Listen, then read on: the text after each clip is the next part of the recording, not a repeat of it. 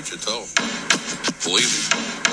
There are ways, dude. You don't want to know about it, believe me. Yeah, but Walter... Until I get you a toe by 3 o'clock this afternoon with nail polish. I'm going to give it to you. Shut up! You're killing me, Smalls. Okay, man. Oh, my God. This is what's wrong with the day. The young ladies today, they're not learning from mom how to cook with those recipes. Serious. I just shorted. I don't know what that means. I tried to fart and shit came out. I just shorted. I don't see.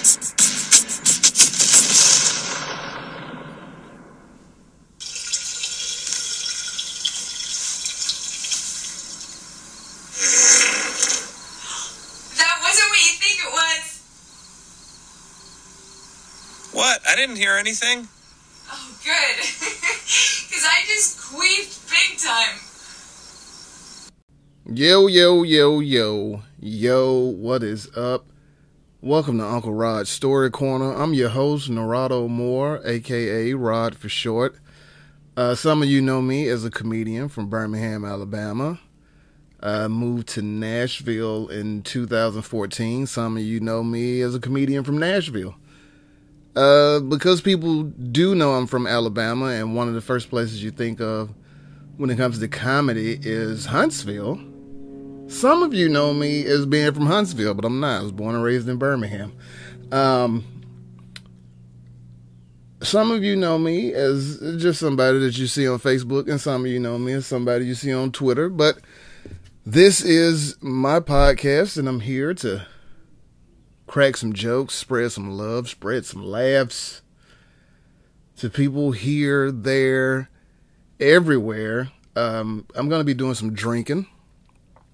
I would advise you to do the same as long as you're in a safe position to do so. And you sit back and enjoy yourselves. We're going to kick this thing off with the Norm Report, where we check in with normal people, a.k.a. non-comedians. Be right back.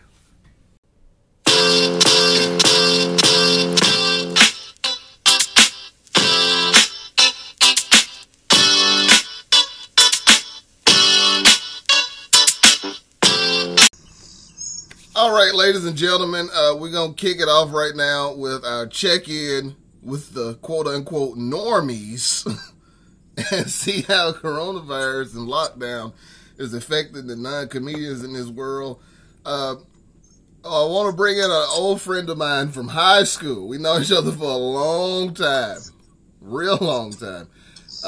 He was one of those weirdos that was in a super serious relationship in high school and acted married with the same girl for like 9 years, started in the 4th grade. We call him BB, but let's welcome Brandon to the show. Appreciate that, my brother. What's happening? Hey, man, what's going on? I'm cooler, man. I see you outdoors, under the sun, in the woods, like Dr. Umar Johnson. Yes, sir. I'm except I'm not homeless like Umar. I'm sitting right outside of my home. That is dope. Because I'm so tired of seeing him in the library and on the playground. And somebody in the passenger seat of somebody old Dodge Stratus. Man, he's a wild animal. He's not been housebroken, man. They got to take him out. They can't leave him in the house. So we want to kick this thing off with some sports talk, because that's what we talk about a lot. Let's do it. And you love college football just as much as I do. Indeed. And today, the University of North Carolina announced that they were shutting down voluntary workouts after 37 players of staff tested positive for coronavirus. Wow. Which is just another blow into all of this talk about having sports this year. Yeah. What do you think about that? Are you happy, or are you absolutely crushed like I am? I am devastated, man. It's inevitable that it's gonna happen. You know, when you bring those guys back together, that the numbers were just gonna be kind of through the roof. But I guess wishful thinking, being a college football fan was that, they'll be all right. They're young. They can bounce back quick. Be ready to kick off first weekend in September. But reality is, man, it's probably not gonna happen. And I'm tore up about it. Yeah, it sucks, man. It's so weird. Naturally, when this happened, they had the usual response from all the dummies that are talking about how, tell how many people are going to the hospital, how many of them died, right. Say that, and it's just like that's completely irrelevant, man. Irrelevant. Like this disease, things don't have to kill you for them to be serious or bad. Right. Like you not gonna die in 2 weeks if you catch HIV either. But that don't mean, hey, having HIV is cool. What's the big deal? Just because it won't kill you immediately, you don't want it.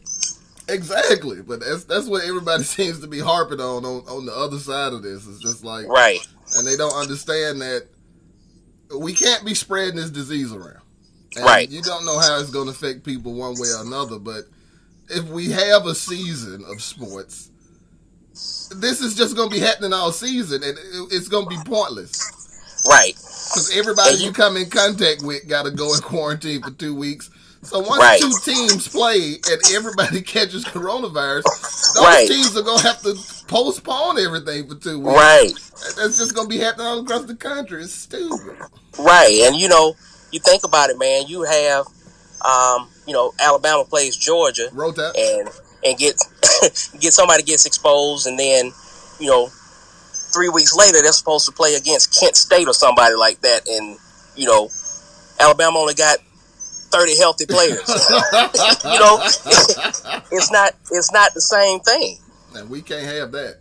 We can't have that at all. I'll take a Bama loss to Georgia, keeping them out of the playoffs and win the championship. I'll be damned. I will riot. The blemish on Alabama's record is goddamn Kent State, the Golden Flashes. The Golden Flashes cannot be that blemish on the record, man. That would be disgusting. Disgusting is an understatement. An understatement, my brother. Bama drops down to 96 after losing to Kent State after number 1. But us being Bama, they find a scenario that could get us back in the top 4. Though. If they win out their end. That is true. But that's insane. We was talking earlier about missing live sports and how we both joined up with watching anything that was live and enjoying that Sunrise Korean baseball that was kicking off a couple months ago. I had alarms set for it. They had the stuffed animals and whatnot in the crowd. It was amazing to watch. It was, man. It's I guess it just kind of shows you, man, how connected we are to sports. I'm watching old games from the 80s. I'm waking up at 4 in the morning to watch Korean baseball. I'm watching cornhole. Hey, them cornhole championships been live. Bro. Look, I always wanted to be a professional athlete, man. I might be found my lane. Hey, you can get down, though. Cornhole is for everybody. It's for everybody, bro. It's like skillless golf. You know what I'm saying? Right. Exactly. Like everybody can do. You can make a cornhole place in your yard. You can anywhere, bro. Exactly, man. So yeah, I just know every time I see that sport, it keeps saying cornhole, and I just keep thinking about butts. Like it's always weird. Like we playing cornhole, and like they shooting porn in this bar. What are you talking about? Well, of course, your mind would go there. And I think now after this, mine is probably gonna go there as well. So, thanks a lot for that, Narado. I'm spreading my filth around like coronavirus. That needs to be stopped as well, sir. So you've been working from home, right? You do sales. Yep. You do sales work, so you're able to work from home. That's good. You're keeping the income flowing in. Yeah. My wife teaches, man. So, you know, that income kept coming as well. So Zoom classes. She did. I guess they did them for like 6 weeks. Oh, okay. So that it was cool, man, and you know, I just really don't have too big of an issue, man, staying at home to stay healthy. Yeah, I don't get why that's driving people so insane. I don't get it, man. Like, it's worse places to be stuck than home. Who don't want a vacation? Right. Exactly. And the people that's losing it the most is like the doomsday preppers. That's the weirdest part to me. Right. All the people who have spent years talking about how, you know, they got bunkers built and they got 1 million gallons of water and they ready for nuclear fallout and they got guns, right, and everything. And the government was like, "Can you stay at home and wear a mask when you go out?" And those were the first people to lose it. Like, I thought you was prepared to live in a cave for 5 years. You can't take a couple weeks in the crib. Well, what they didn't account for was they weren't gonna be able to get a haircut during that time. So, man, I mean, I guess that was the trigger for them. These people were ready to force supercut. They were standing outside the supercuts. And, you know, last I heard, that wasn't really the best place to get your haircut. But these people were ready to riot. They wanted them supercuts. They brought militias out so they could go to supercuts. Oh, my God. The government was infringing on their rights to get a supercut. Can you imagine grabbing an AR-15 and storming the state capitol for the right to get an edge up? Like, can you? Like, there's a lot better things to go to. These are the same people who didn't join the military after 9/11 and things. And all these years we've been at war with terrorists. These people didn't go down to a recruiting office to go to Pakistan or Afghanistan.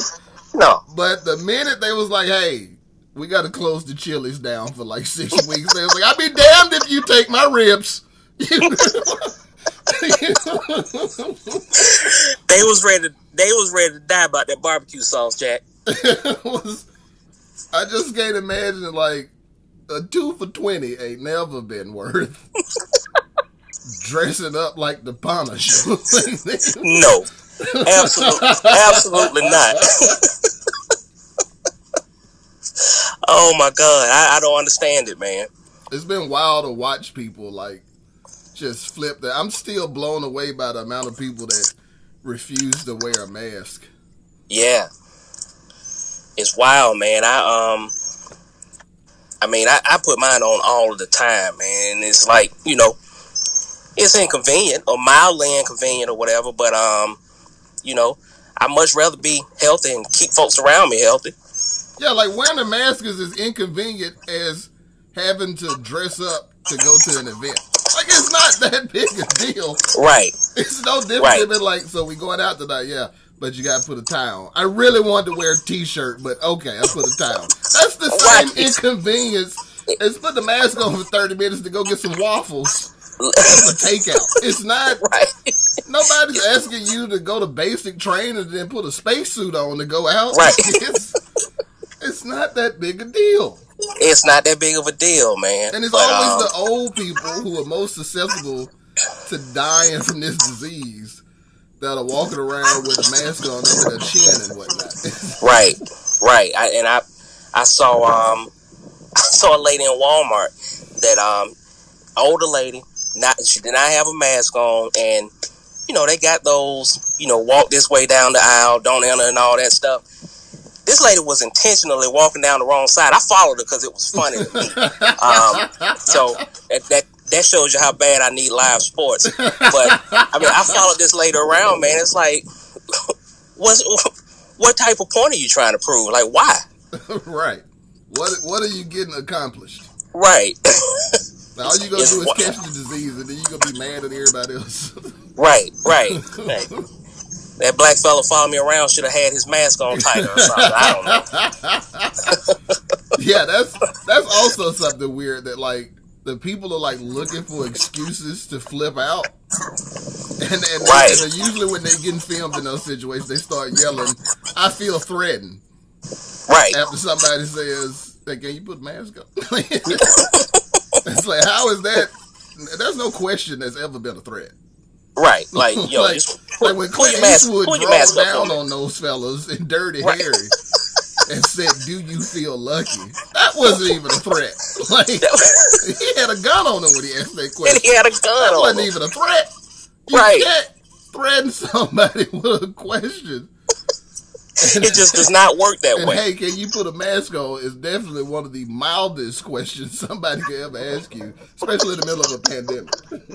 In the middle of a pandemic, man, it is the furthest thing from a threat as you can get. I don't get it. Now you I don't get got kids. I do have Your kids. wife have some lovely children. I appreciate it. I and appreciate it. They've been at the house. Has that driven you crazy at all, or is it just a little different? Or have you had those days when it's like, y'all got to go sit in the backyard for the amount of time you've been in school? I can't take it. It's a combination of all. Generally, they've been cool, man. My oldest, my son is he's a teenager. He's 14, so I rarely see him until it's time for him to eat or something like that. So he doesn't bother me. But my youngest two are girls, and they are daddy's girls, so they are always under me and all that stuff. And you know, when I have those days that I just need them to be away from me, I go to Walmart and follow old ladies around without their mask on. Little bird watching. little bird watching or something. That's what I was doing before you called me. That's when you caught me outside. So, but nah, man, everything has been cool, man. We you called me one of those weirdos that that was living a married life in high school. I guess, man, just being isolated with my wife, my kids, man, is really just not that bad to me. It's what you've been waiting on. That's your Martin Luther King dream that you had. Yes. Look, I spent the age of 14 to 22 to get ready for this. So here I am. Yeah, let it be noted he is not married to that girl he was with for a million years. But No. it was the preseason for his marriage. That was the combine. Yeah. Those people never work out. Never. Never. It never works. It never happens. Yeah, I'm a living example of that. We talked about our boy Carl. Shout out to Carl. He was also in one of those relationships in high school, and him and that girl were super married. I told you about the time Carl pulled up on us in her car one time in high school. We was like, "You got a new car?" He was like, "Nah, it's my girl car. I took it to the shop." Like, well, her daddy at? She got no uncles, a big brother. Why are you 16? Right. How was your name checked on that list? Like, wait, you got her insurance? Y'all got the same insurance? What's going on? No, I'm just trying to drive around, make sure they got it straight before I take it back. Like, tell her dad to take her car to the shop, man. I'm pretty sure that's in the daddy's job description. Right. Whoever name is, I'm sure it's his name on the title. He can take the car to the shop, though. Tell that dude you a kid, and you are not going to take his daughter's car to the shop. That's insane. And naturally, like everybody else, they got the sophomore year in college, and they was done. Yeah, that's definitely the mark of demarcation right there. Sophomore year in college. you either in or you ain't. You know what I'm saying? Yeah. The pressure of being an upperclassman is just too much for a man to take in a relationship. It's too much, man. It's caused too much strain on a marriage. The minute relationship. the freshman girls show up and find out you're not a freshman, they all yours. So right. When you're a freshman, you can make it through. But as soon as you become a sophomore, these freshmen show up orientations like, listen, baby, we gotta take a break. gotta go Ross and Rachel with this. We need to reevaluate some things. Let's reevaluate. I just met a couple girls from Texas, and they really want to see what your boy likes. So, it's been a fun 9 years. I enjoyed growing up with you. and who would I have been to deny those Texan women the pleasure of getting to know me? Yeah, I'm saying you gotta show that country boy get down. Come on now. Gotta show what the SEC East is like. Yeah, show them how the Southeast do it. Welcome to the SEC, baby. Welcome to the SEC. Roll Tide, baby. Roll goddamn Tide. Well, Brandon, this has been a fun conversation we're having here. A pleasure, my brother. Do you have anything you wanna tell the people? You got any businesses or whatnot to promote? I see you do a little online promotion for some candles. And does your wife do events or something, man? You want to plug that? Yeah. So my wife, Ashley Planned It, does any type of event that you want done. Baby showers, weddings, whatever your needs are. She can definitely take care of that, and prices are reasonable, but we don't do it for free. My cousin Kelly Pickett owns Got Sense Candle Company. Check them out on Facebook. They have great soy-based candles, hypoallergenic or whatever that's called. Whatever it is, man. It doesn't bother me when I smell it, and I got awful allergies. So check out. They burn forever and they smell wonderful. But other than that, man, it's just a pleasure for me to be here, man, and continue doing what you're doing, man, and good luck to you on your podcast. All right, much appreciated, famo. Yes, sir. And that was the Norm Report. Hope you enjoyed it. Now it's time for the main event, for the main attraction. We get into our main guest, our comedian guest. Enjoy it.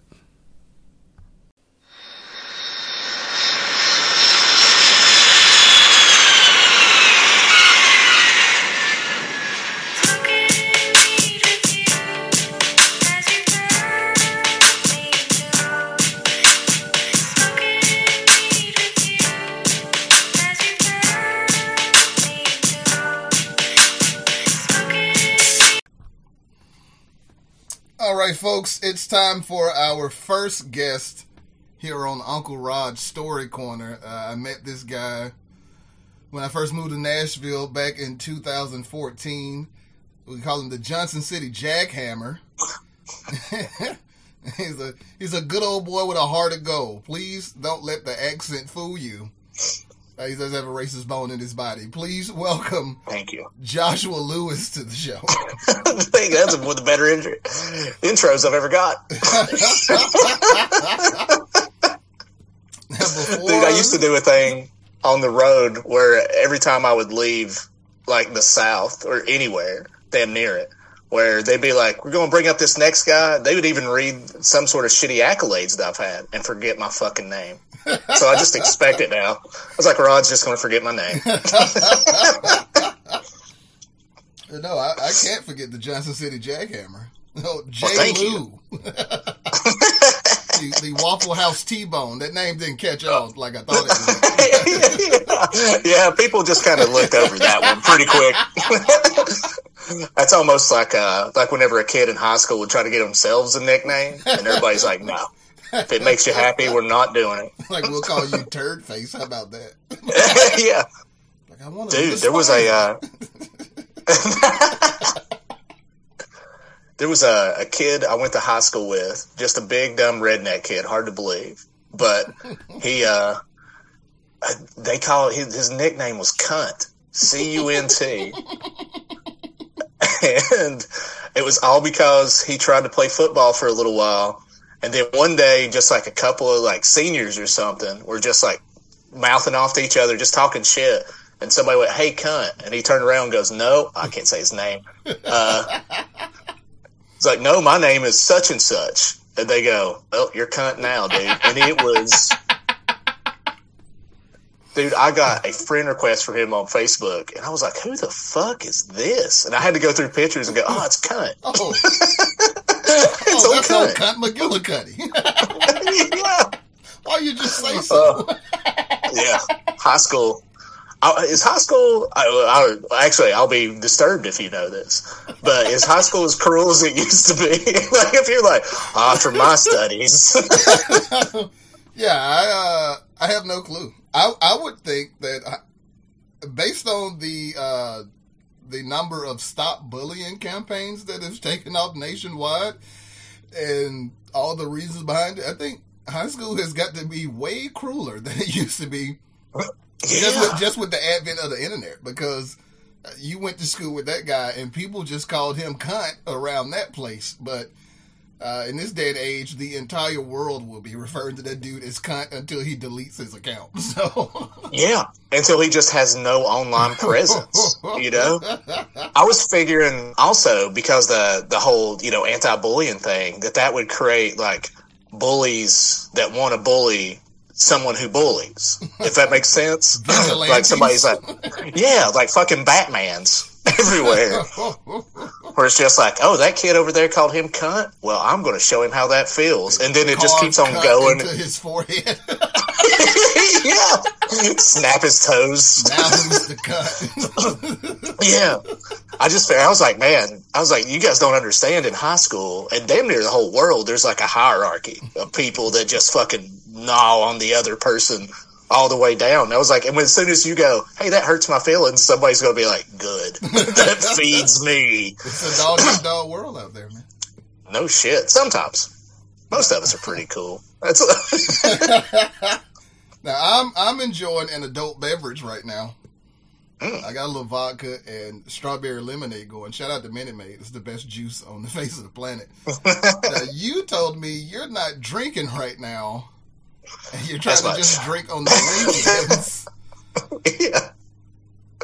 It sort of worked. It's one of those deals where I've always had a good time boozing. I mean, we all have, to a certain degree. And the people that don't, they just don't fucking do it. And I was just getting hammered. I was going to take the month of March off.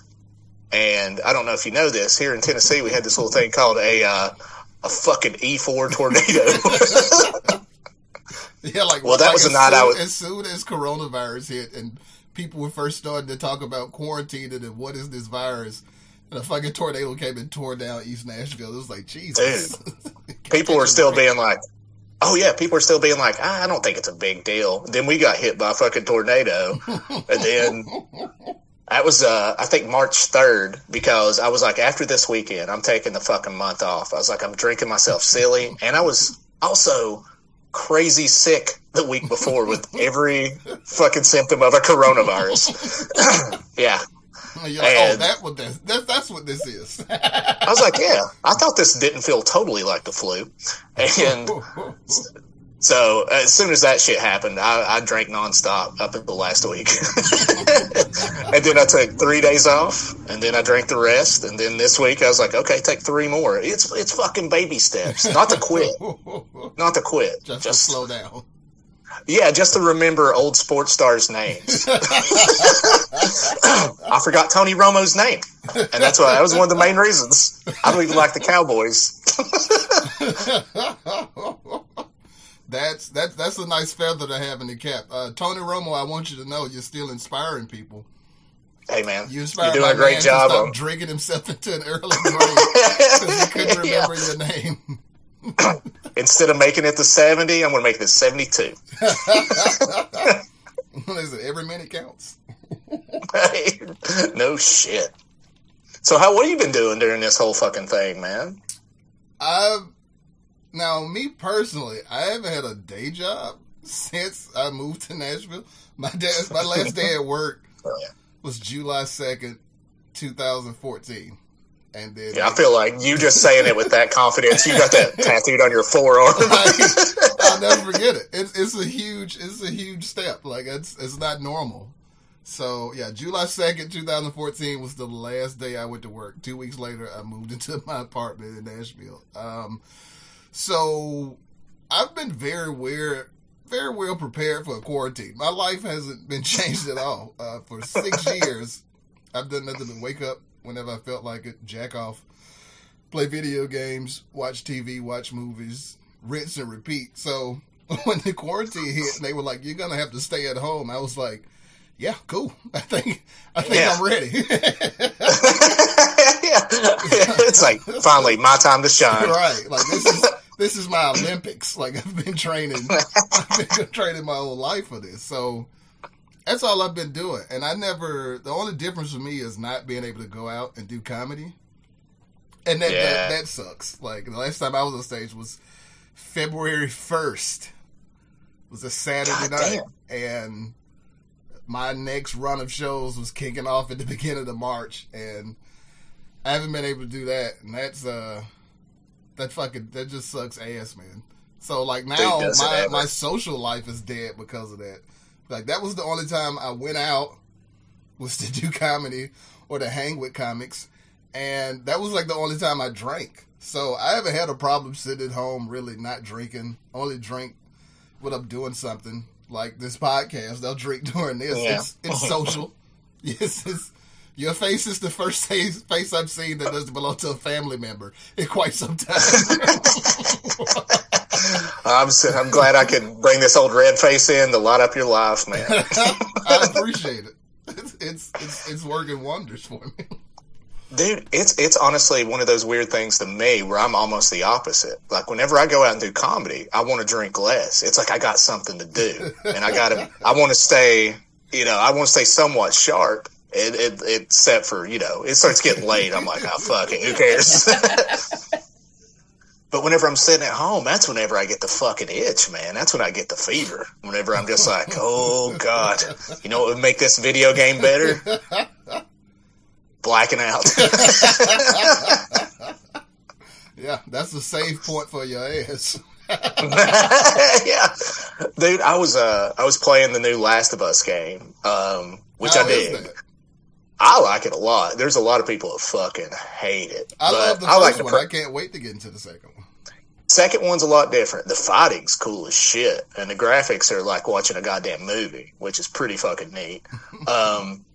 But I was playing the first one, and I was like, there's so much I don't remember. And I was like, it's been a long time. And then I watched like a YouTube video, right at the beginning, just to be like, okay, let's get caught up. And I was like, I don't remember. Yeah, basically. And I was watching a YouTube video of the first one just to be like, let me get caught up. And that's when I realized, I was like, oh yeah, that was at a time in my life whenever I didn't have a ton of money. So I rented that game from Redbox for a week and just stayed at home every night after work and just drank a 12-pack and played that game. And I was like, oh yeah, I blacked out every night playing this game. I can't remember shit. It's fun. It was a damn good game. So you turned The Last of Us into a video game version of Memento. Yeah. I just wake up, different shit written on me. AB start. What's that even mean? Who's Joel? Yeah. Have I been letting dudes in my house? What is the cordyceps virus? Yeah. Does it have something to do with steroids? Am I roiding? That's insane. So, when was the last time you were on stage?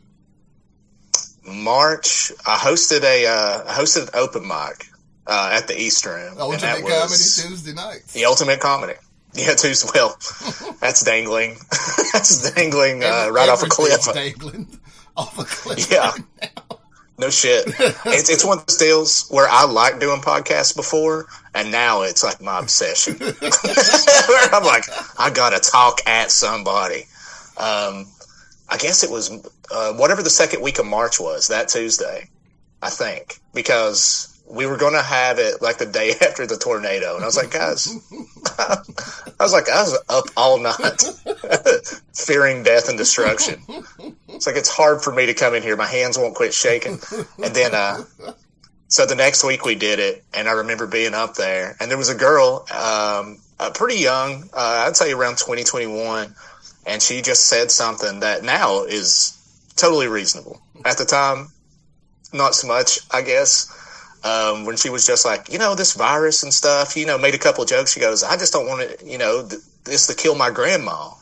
And I was like, here we go. And I got up on stage and sounded, I didn't mean to sound this way, but I sounded like fucking MAGA hat, where I was just like, listen, it's just kind of like the flu from what they're saying, which they were saying on both sides, red and blue. And I was like, and furthermore, all of our grandmas are going to die. And I just keep on dude, talk about turning the fucking switch off on a crowd. Yeah, nothing like reminding everybody that their grandmothers are going to die one day. It's got to suck all the life out of a comedy room. I should have just kept going. Puppies are going to die. Kittens are going to die. You're going to die. Listen, you get the hole, you keep digging until you hit China, okay? You just keep digging. Yeah. You come out on the other side eventually. Yeah, go straight into that Wuhan fucking wet market. Right to the soul. Get me a bowl. Yeah. Get me a bowl of bat soup. Walk right back over there. Come on back to Nashville. See? It's nothing. Yeah. It's not even that good. That's incredible. Yeah. Do you remember your last night up? Did you fuck up? I remember my last night up because it was February 1st. Coronavirus, COVID-19 wasn't a thing yet. And I actually did my last show at an old folks swingers club in Birmingham, Alabama. And I wish we were recording this. Like, you could see the look on J. Lou's face. He was utterly disgusted by the phrase "old folks swingers club."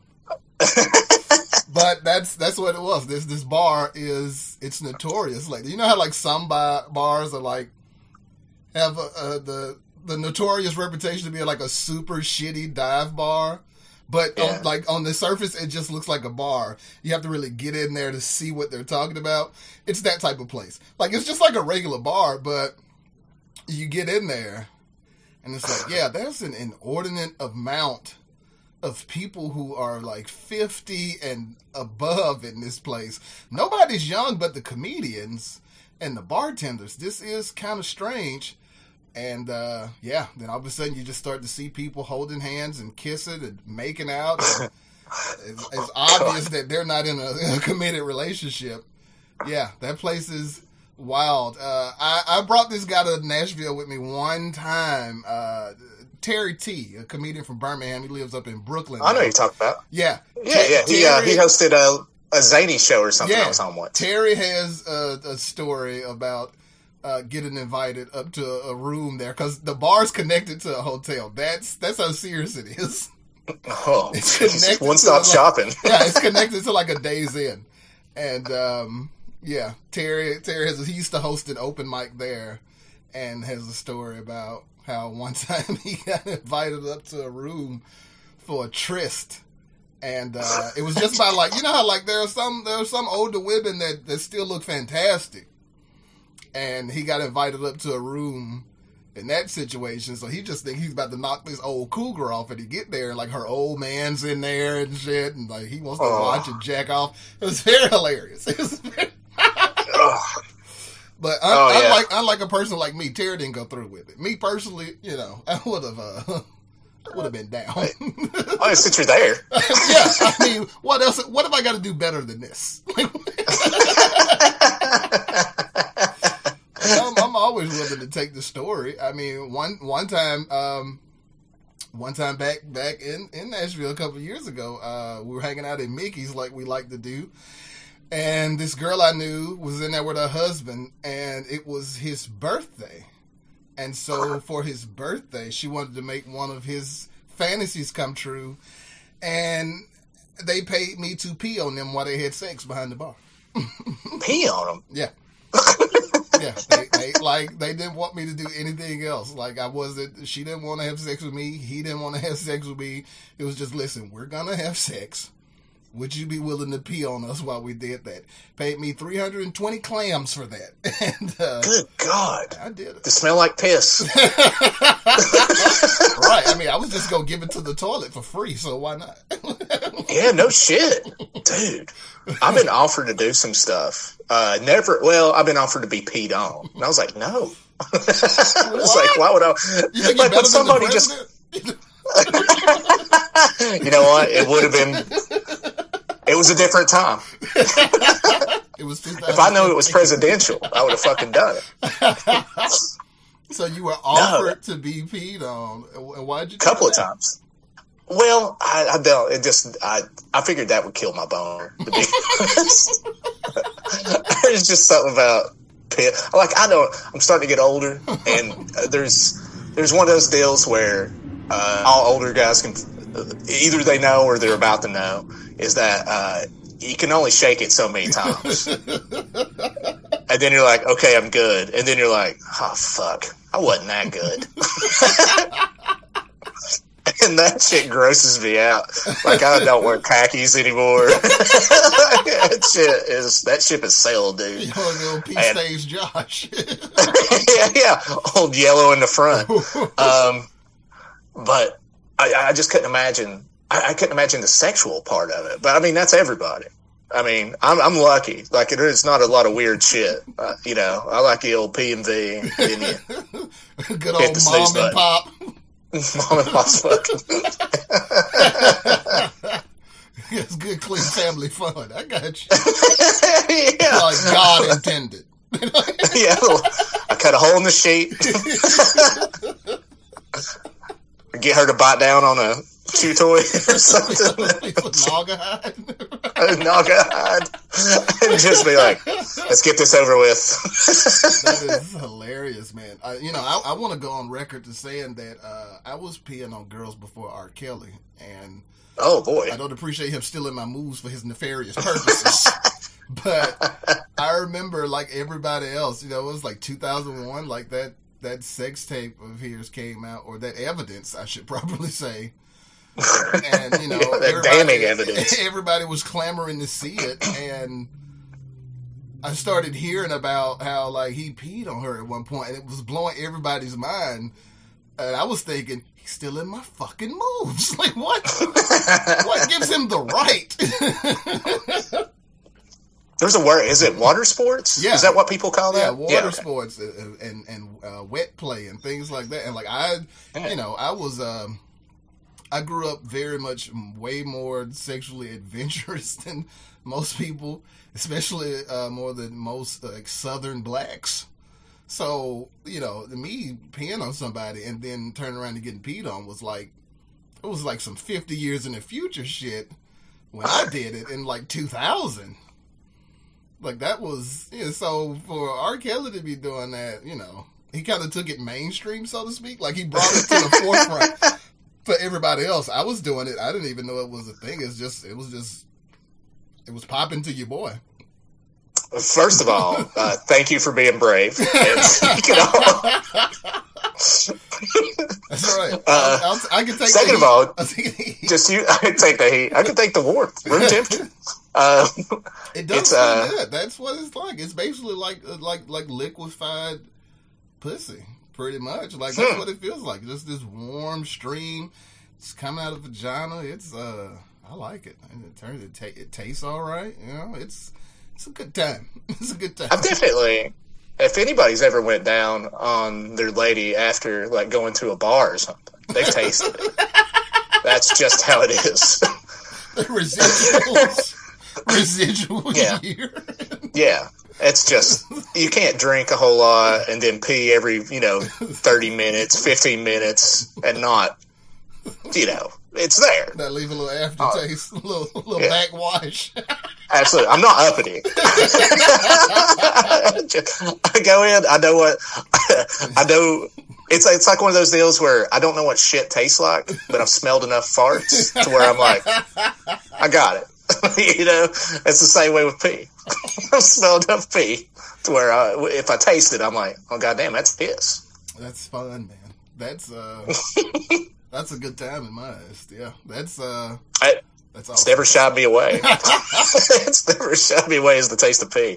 How would you react if if a girl just went for it? Like, instead of offering. Well, first of all, like if she just because some girls do that as just a reaction. Like sometimes when girls come, not to get involved in that ridiculously childish is squirt pee or something else, but like sometimes when girls come, they just straight urinate. I had a girl that would do that, like whenever I was eating her pussy, when the shit hit, she would just let loose a straight up stream of urine, and your boy I wouldn't stop. I was down. But how would you react in this situation? It's kind of like the old fire hose on the side of the street. Yeah, it's like Old Faithful, get my Yellowstone on. Yeah, like whenever kids will like run through the fire hydrant and shit. I mean, well, first of all, you got to read the room. So if I'm munching box or something, and which I know is the sexy term to use. Would you going down? We're broadcasting live from Woodstock. So if I'm doing it, and then all of a sudden I get hit with a stream, and I go, "Oh my God, did you piss on me?" And then she goes, "Yeah." Then I'll be like, "Okay, now I'm mad." But if I'm like, "Oh my God, did you piss on me?" And she goes, "You just made me squirt," I'd be like, "I'm a fucking champion right now." Like I would do a lap, I'd fucking do some calisthenics and be like, "God damn, I'm good." So if she just straight pissed on me, I'd be kind of mad. I was like, "Are you mad at me? Are you marking your territory or something?" Do I need to put down a drop cloth? That's flattering. If she wanted to mark her territory, she just shot one right on your forehead. That means that she's in love and she wants you to be hers and only hers. That's beautiful. Yeah, too bad a shower exists, so I can scrub that shit off and move on. So how did you become a comedian? What made you step into that realm, and when did you step into that realm? I got into the game late, pretty late. I was about like 31 or so, 32. Right on the cusp of either or. I can't remember. I made myself not remember the date just in case I didn't really.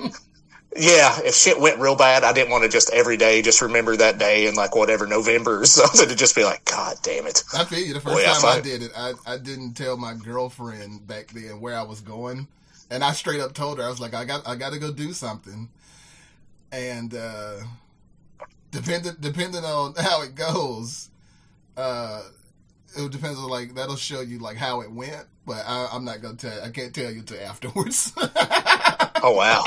Oh, telling that to a chick too, man. I'm sure that the fucking gears started cranking. What's this motherfucker? No, is he killing somebody? Is he cheating? Please tell me he's killing somebody. But yeah, man. I wanted to do it for a little while, and especially where I grew up in East Tennessee, there might have been an open mic once a quarter. Or some shit. There was not any around. I moved out here and there was some around. And I went to a couple, saw some people that are still doing it now. And I was like, oh, okay. Not like the one of those big dick moves where you're like, well, if they can do it. I was just like, okay. I was like, if people can just come out here and be funny and supportive, I'll fucking try it. Dude, I went to RIP Spanky's. The Spanks. The old Spanky's. I did that open mic twice when I got to Nashville, and it closed soon after. But by the time I got to Nashville, Spanky's was not the it mic to go to. No, it was pretty rough, man. I loved it. Don't get me wrong, but it could be a soul. It could just break your soul. Brad Hindelighter, that he told me one time, he's like, yeah, I went to my car and cried a few times after this. I was like, Jesus, what am I doing? And so yeah, I bet I prepared for 3 weeks. I had a friend, my buddy Ron, and he's still as yet to ever do it, which is, I don't know, might be the best for him. I don't know. And one, every Tuesday we'd get psyched up for it. And then something would happen, where he'd be like, I don't want to go. And then I would just chicken out too. And then one day I was like, send him a text or a call or something. I was like, you going? He's like, no. I was like, I got to fucking do this. I got to fucking know. So I went there. I prepared my 5 minutes. I went over it for at least 2 weeks. I got up there. I blazed through 2.5 minutes, covered in sweat, my hands shaking. Got one laugh. As soon as I got that one laugh, I was like, oh man, I fucked up. I'm going to be doing this for a long fucking time. And yeah, that's how it all went, man. Did you do well on your first open mic? Because I did not. I have no idea why I kept doing it after that. Yeah, I've got the opposite of what most comics have. I did well my first time, and that's the only reason I went back, because I didn't actually want to be a comedian until I became a comedian. Like I didn't try it because I wanted to. I was asked to do it. Try to shorten this story up. A friend of mine from one of my best friends in high school. After high school, we had lost touch for like about eight years, and but I had heard that he was doing comedy around Birmingham, and we met back up around 2008. And after we met back up, he started. He wasn't doing comedy anymore, and immediately, soon after that, he was like, I want to get back into it, but I don't know where to go. And it just so happened that one of my old coworkers from Ruby Tuesday, I ran into him at an Olive Garden where he started waiting tables. And he told me... You guys were doing like the chain restaurant circuit there for a bit. Oh, yeah. He was on it. Yeah. He told me he had started... he was doing comedy now, and just asked me to come watch a show. So I told my friend, I was like, yeah, I actually know an open mic we can go to. And I took him down there. That was like in 2009. So I took him down there, and my old friend from Ruby Tuesdays was there. His name's Zach. And the friend who wanted to do comedy, his name was Eric. So we get there, and I introduce Eric to Zach, and we meet J. Michael McCall. Shout out to Mike McCall. He's one of my best friends. That he hosted that mic. And Eric was telling them that I was funny and I should go up, and Zach was saying I was funny and I should go up. And I was like, well, you know what? I'll write something, and I'll come back next week and try it, because it's weird. Like, I'd always been drawn to comedy my whole life. Even like as a little kid, I used to listen to everybody's albums, watch everybody's specials. Always loved comedy. Never thought about doing it. And I wrote something. I went back there next week, killed it, and I've been doing it ever since. Damn, I'm jealous. Fucking jealous, dude. It was months of me. I would get. Have you ever got so stressed out you would get like acne? You would get the stress pimples. Oh, stress pimples on my forehead, on my like the sides of my head.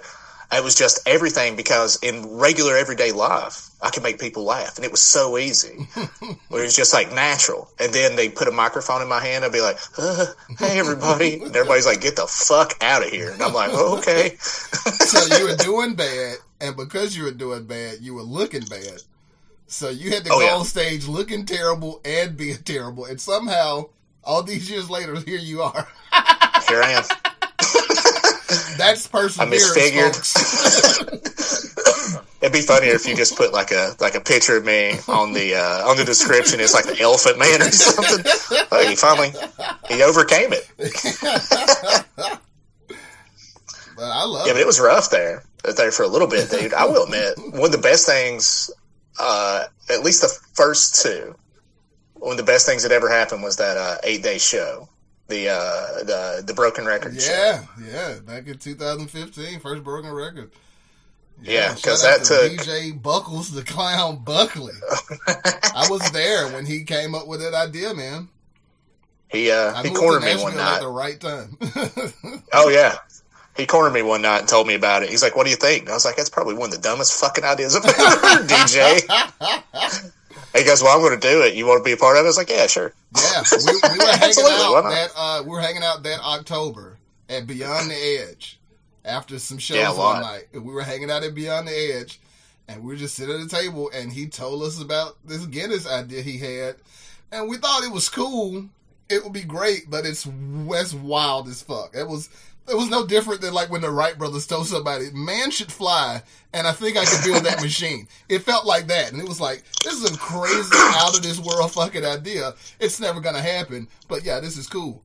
And like 3 months later, like come like that January, he was like, so listen, it's happening. It was like, oh shit. Yeah. And I was still in kind of disbelief. I was like, I don't know, guys. And that's my the first one. Comedy. The Broken Record shows are the greatest thing ever. The first one, I was still kind of nervous just about the whole setup of it. And by the end, I was totally fine with it. But the first couple of days, I was like, this is fucking... Because if I do the wrong thing, this whole fucking bullshit's over. And then the second one, somebody did it. Somebody did fuck it all up. I like the second one better. I don't know why. I think I was just used to it. Maybe I was just more comfortable just being on stage. I feel the same way. The second one was better because it was all the kinks had been worked out. Like the first one, nobody knew what to expect, and that was like the first time I ever like knew what it felt like to be a hobo. Because that week in 2015, man, I was literally just living in the East Room. Sleeping in there 24 hours a day. I was leaving to go shower like once every like 2 days. Falling asleep with a cup full of liquor and just rolling over whenever I managed to get 2-3 hours at some point and just picking that cup up and drinking it. That's what started me smoking weed. I didn't used to smoke weed before that first Broken Record show. I had smoked weed like 2 or 3 times in high school. And then once in like college, but I didn't do it. I didn't smoke weed again. It was probably like since college, like probably 2004 was the last time I smoked until 2015, and we was just smoking weed all day, every day, drinking all day, every day, doing Broken Record, and that's what turned me on to smoking weed. Dude, it's a hell of a hangover. I know that. Oh, I guess we should tell people that maybe don't know what the Broken Record is. Yeah, they're just like, what the hell? For those of you who don't know, back in 2015 in Nashville, we started doing a Broken Record show, which was the Guinness World Record for longest stand-up show. It belonged to some people out in Los Angeles, and it was like 184 hours and some change. And so we set out to break that record. And so for 8 days, 24 hours a day, we did stand-up comedy with comics from all across the country, big-name comics, small-name comics, you name it. We spent 8 days at the East Room, this bar in Nashville, and somebody was on that stage for 24 hours a day doing fucking stand-up, and it was glorious. We did it for 4 years. Hasn't happened since 2019, 2019. Right? No, 15, 16, No, 18, 2018. 2018, and I miss it so much. I miss it so much that I feel like we need to bring it back to make up for all the comedy that's missing in the world because of coronavirus. Because comedy doesn't exist anymore on stage. So I feel like the only thing to make up for all these lost hours of stand-up we could have is for everybody to perform, 23 hours of stand-up over the course of 8-9 days, man. Like, that's the only thing that will make it feel good. Because I've lost so much. If we do it, like the original first two, we'll have a new type of virus that shuts down the country if we do that shit again. Yeah, dude, that it smelled so bad. It exposed us to different levels of hygiene and stink in there. People, we found out who never bathed. Like I told you, I was bathing. I probably bathed 3 times that week, but there were some people who had some stink on them that was 6 weeks old. And when they melted, that shit mixed together. It was like when Captain Planet got all the Planeteers together. And when those people mixed that shit up, man, it was like when a hurricane is formed or some shit. It was awful. I lived about, 5 minutes away, so I just drive home and crash out whenever I was, sometimes I'd leave at 9 a.m., sometimes I'd leave at midnight, just depend on whenever I was scheduled. And I didn't take a shower every day. That'd be a lie. But I would, I was decently clean compared. And there was a couple of times whenever I was running behind, I was like, oh yeah, I should take a shower. And then I was like, what's the fucking point? I'm going to walk in there. That shit's going to stick to me like cigarette smoke. And I'm going to stink just like the rest of the room. Were you there whenever, I can't remember who it was. But Mary J was scheduled to go up next. This is my favorite. You know what I'm talking about? Story from the whole 4 years. This is my favorite thing. And there was a dude that got on stage. It doesn't matter. Who cares? Dude got on stage. I wish I knew who it was. I still can't remember who it was. And never saw him. Yeah, doing a regular set. nothing was landing.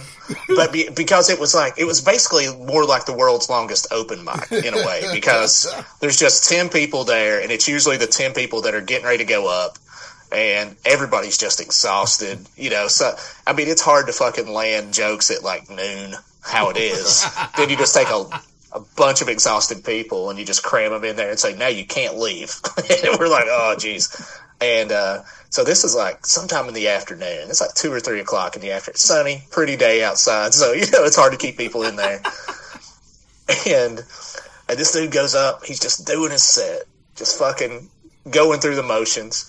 And then he gets to the end and goes, I want to tell you guys why I started doing comedy. And then he just starts talking about being molested as a kid. And laughter is the only thing getting back. And he starts crying. It's a big ordeal. It's rough. It's rough to get through. Well, I want the listeners to keep in mind that Mary's next. So she's like backstage. So she can barely hear him through the door. So she doesn't know the context of him talking about his dad molested. She just thinks he's doing a set. She doesn't know that this dude is opening up to us like he's in a therapy session. Yeah. And she comes up there. I wish I could remember. I wish she was here right now so I could just be like, and also that would be weird if Mary's head just popped up. I'd be like, hey. But, can you remember it a little bit better? Because I just remember. She came out, the dude got off stage, Mary was brought to the stage, and just based on just what she could make out he was saying, and Mary's the sweetest person in the world. And this wasn't malicious at all. Because she thinks it's just, he's joking or something. So Mary comes out and she says, the guy is sitting in the audience. And Mary says, that's so crazy that, like, I want to know your secret. Because, like, I can't even get my dad to text me back quickly. And you can get your dad to fuck you. And the room goes silent. And then you hear,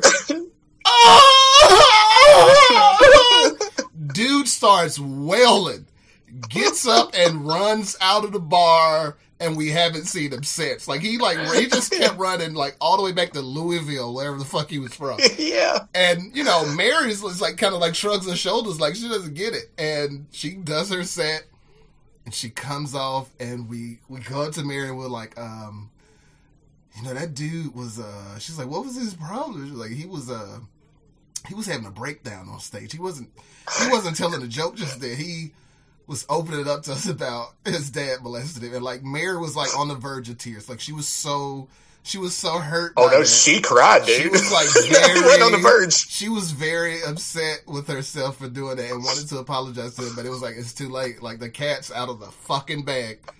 Genie doesn't go back into the bottle. And it was so, like, it was so fucking funny. That's my favorite story from Broken Record. Like, it's like, it has all the classic elements of just like a great interaction. Like, I don't know. Maybe that dude's listening, man. Shout out to you, man. We're not making fun of you. Yeah, we not weren't at all. trying to make fun of you then. But that shit was fucking hilarious, man. He fucking lost it. That situation is so fucking funny. You can't write that kind of shit. Oh, dude. I'm glad I found comedy, because if I would just tell that to a regular everyday person, they'd be like, you're a fucking monster for finding that funny.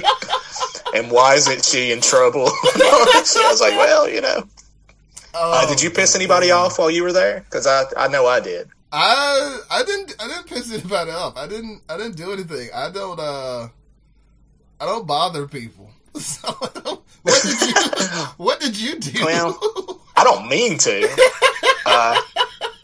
So a bunch of us were out back drinking and smoking and all that stuff. And somebody, I wish I could tell you who it was. Somebody was just like, "Is it gay if you bang a fleshlight next to like a dude or something?" And then of course it's comics, so it just keeps escalating, just keeps going up, and until somebody was like, "Well, what if you take the part of the fleshlight, out, and you put that in a dude's butt and you bang out? Would it make you gay?" And we're all like, "I don't know." We're all like seriously thinking it over. Conundrum. A big one. these are the questions you need to ask as a grown-up. And so it's like 4 a.m. I'm on stage later that night. And these two dudes walk in, never seen them before. And I was hammered, just drunk.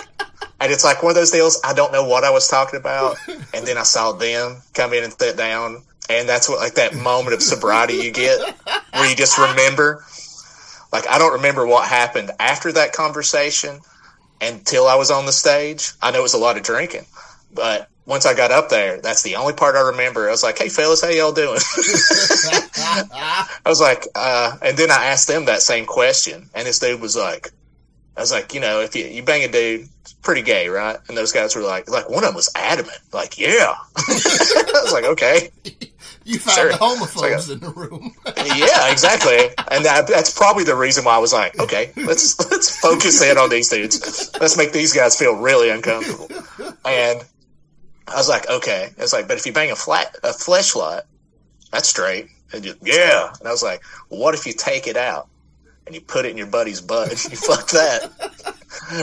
And he's like, if you fuck another dude, you're fucking gay. I was like, dude, we went back and forth for a little while, and I was like, well, you're not really fucking another dude, so to speak. Like, where I was just devil's advocate all the way through. That guy was fucking mad. Like, he left. Like, I pretty much walked 2 dudes that probably went and fucked, for all I know. It sounds like they were homophobic, so I'm glad you walked them. It's crazy homophobic. If you don't want to talk about the nuances involved in fucking another dude in the ass, I don't want you around me, because I don't have time for the homophobia. Shout out to the LGBTQIA plus and all that jazz. Yeah, no We're shit. talking about fucking dudes in the ass over here. I don't want to get fucking wrong with it. If nothing else, it's a hypothetical question that's funny in my mind. First of all, absolutely, yeah. You just having a good time. Somebody said we're about to fucking tie you down and make you do it. Yeah. Hell yeah, it's fucking gay. Get the fuck away from me. Yeah, and I was like, dude, I'm 50 feet away on a stage.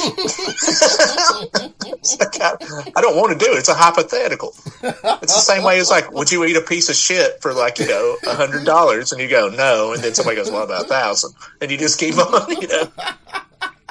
That's what I thought we were going to do. Instead, I got 2 dudes fighting mad at me.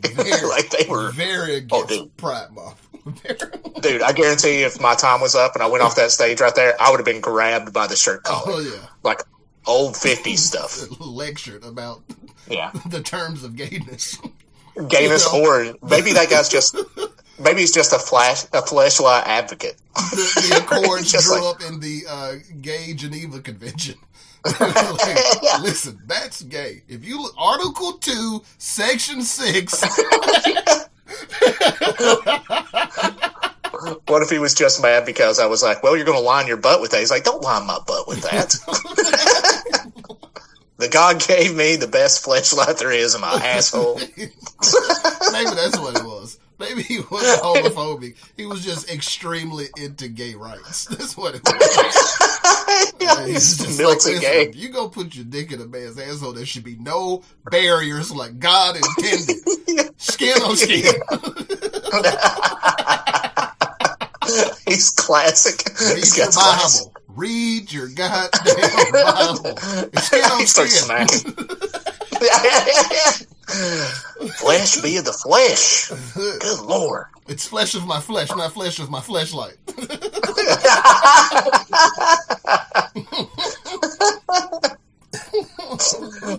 That's the only time that I knowingly pissed somebody off at that show. I'm sure there was another time. I'm sure somebody might come out of the woodwork and just be like, hey, dude. How often have you pissed people off on stage? I've only pissed somebody off on stage one time, and it was because I used the phrase retard tendencies. Okay. And it's a long joke, and I understand the sensitivities to it, like most people who are good people. I won't say most people. Like all the good people in this world, I have followed the times in what words I use, regardless of what the context is.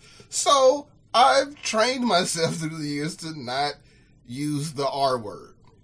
Regardless, even if I just say it by itself, to say, some plan is the R word. I don't do that either.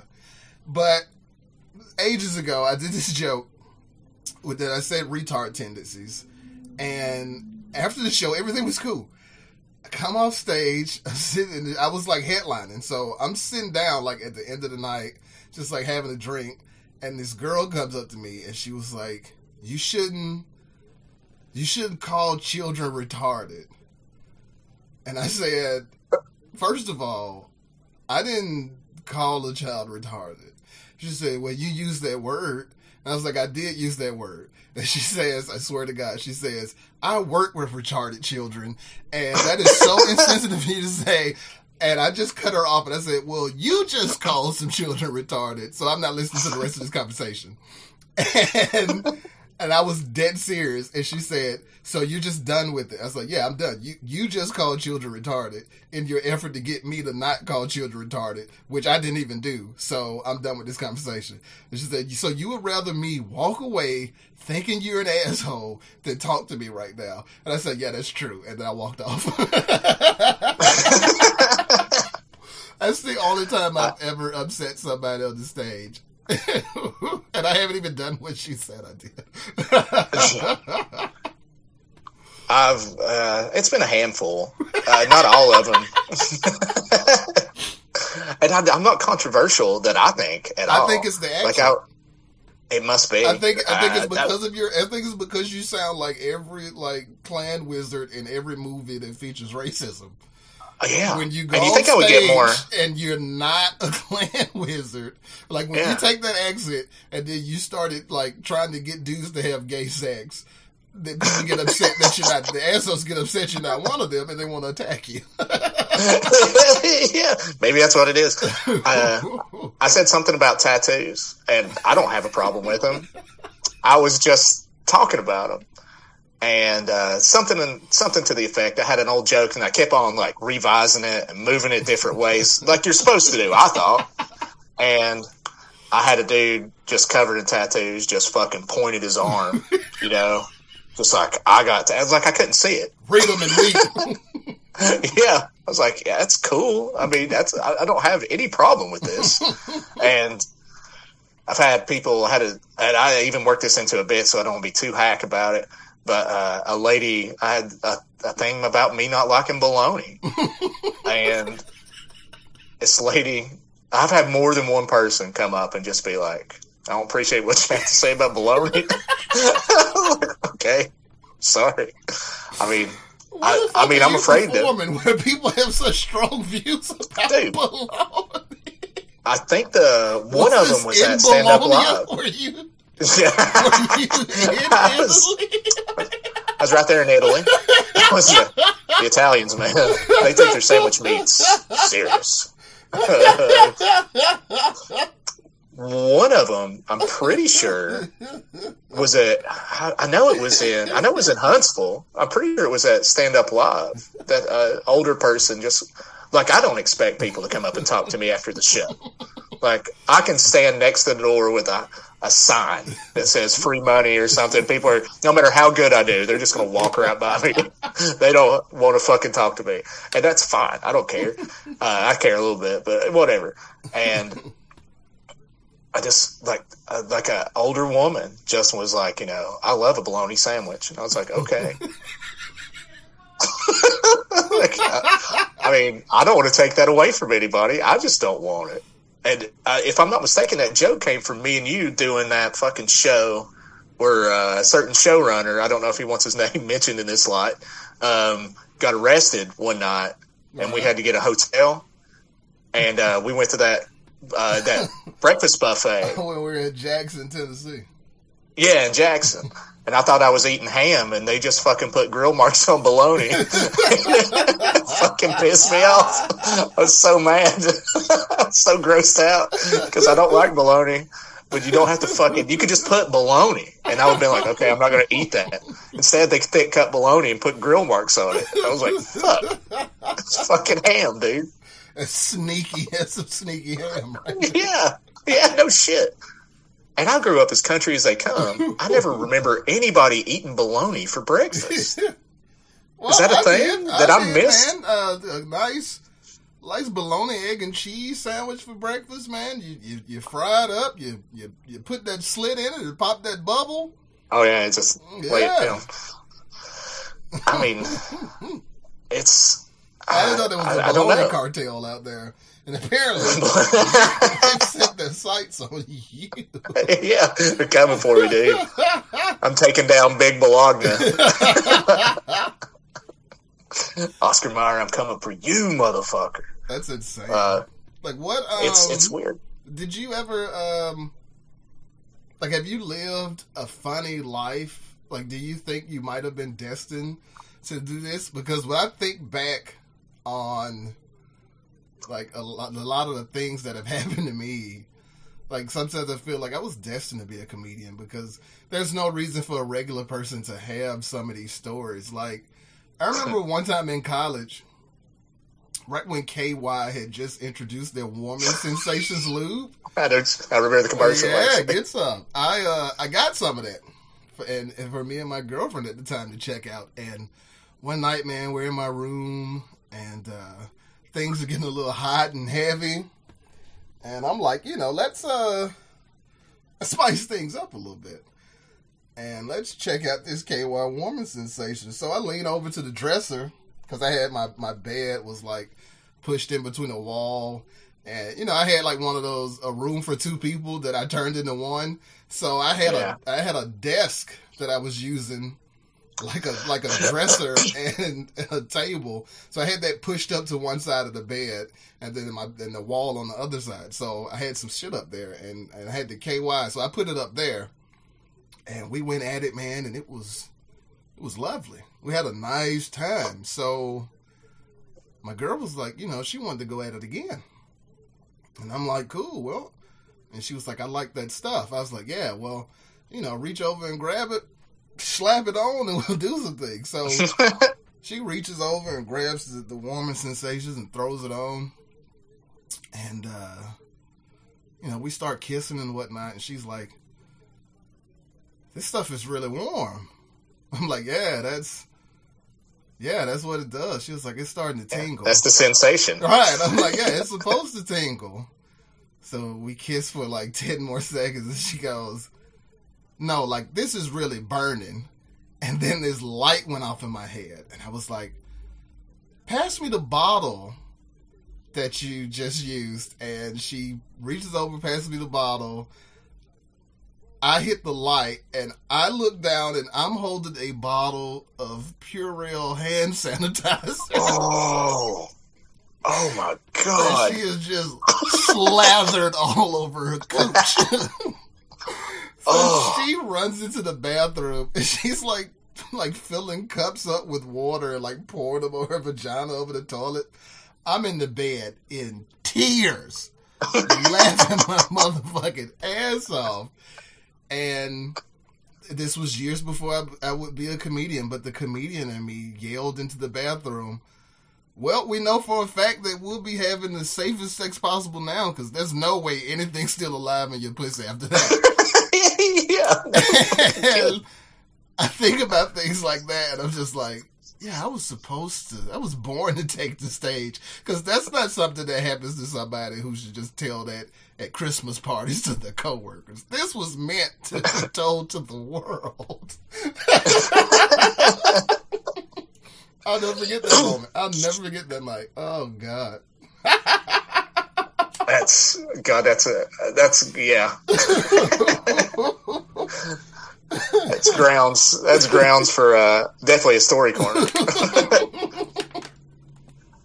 Maybe it wasn't like I never had like any like too big of stories or anything. They'll pop up every once in a while. There has to be like triggers. There has to be like me seeing something. But I don't know if like destined or anything like that. But I will admit that I was like that person for a long time as a kid that I would just stand in the background and just watch people just go ape shit. Yeah, observing. If like somebody, like if I was at a store and somebody's like, I'm going to go crazy, I would just back into like a place and be like, let's get the minutes. Let's say or how this plays out. Like anytime, like so, I mean, consider how long I've had the bartending stuff too. It can be a real problem. It has been in the past. Like somebody will start acting wacky, and somebody's like, "You're going to stop him?" I'm just like, "Wait a minute, let's see where this goes." That's hilarious. You know, the first time I went to your bar, I think I do remember this story. It might have been not the first time, but I remember this. One of the first times of it could have been later than like the fourth time I was there, because this was when I first hit Nashville. We were in that bar, and I saw a one-legged man and his service dog beat the shit out of another guy. Yeah, out of a hippie. It was one of the wildest things I've ever seen. Like, I was already like fascinated by like seeing this dude and sitting in a chair at a table, and then I'm looking at another chair next to him. I'm like, is that a fucking leg? Like, it looked like the lamp from fucking A Christmas Story. Yeah. There's just this fake leg standing up in the chair. I'm like, whose fucking leg is that? And then he gets into it with that hippie, and I see him dive out of the chair onto him, and that's when I noticed he has one leg, and then a fucking German Shepherd jumps in the fight and starts biting the hippie. I'm like, holy shit, that's his fucking service dog. Yeah, dude. I remember I was adamant about not going to that bar. I was like, guys, I work here. I put in about 40 a week. Let's go somewhere else. And then somebody out of the group went, nah, we got to go there. And I was like, okay. It's like, I just had a bad, like, the spider senses were tingling, dude. Your premonition was right. Then, we saw a one-legged man and his service dog beat the shit out of a hippie. Well, the one-legged man was dressed up kind of like a veteran biker, if I'm not mistaken. He was.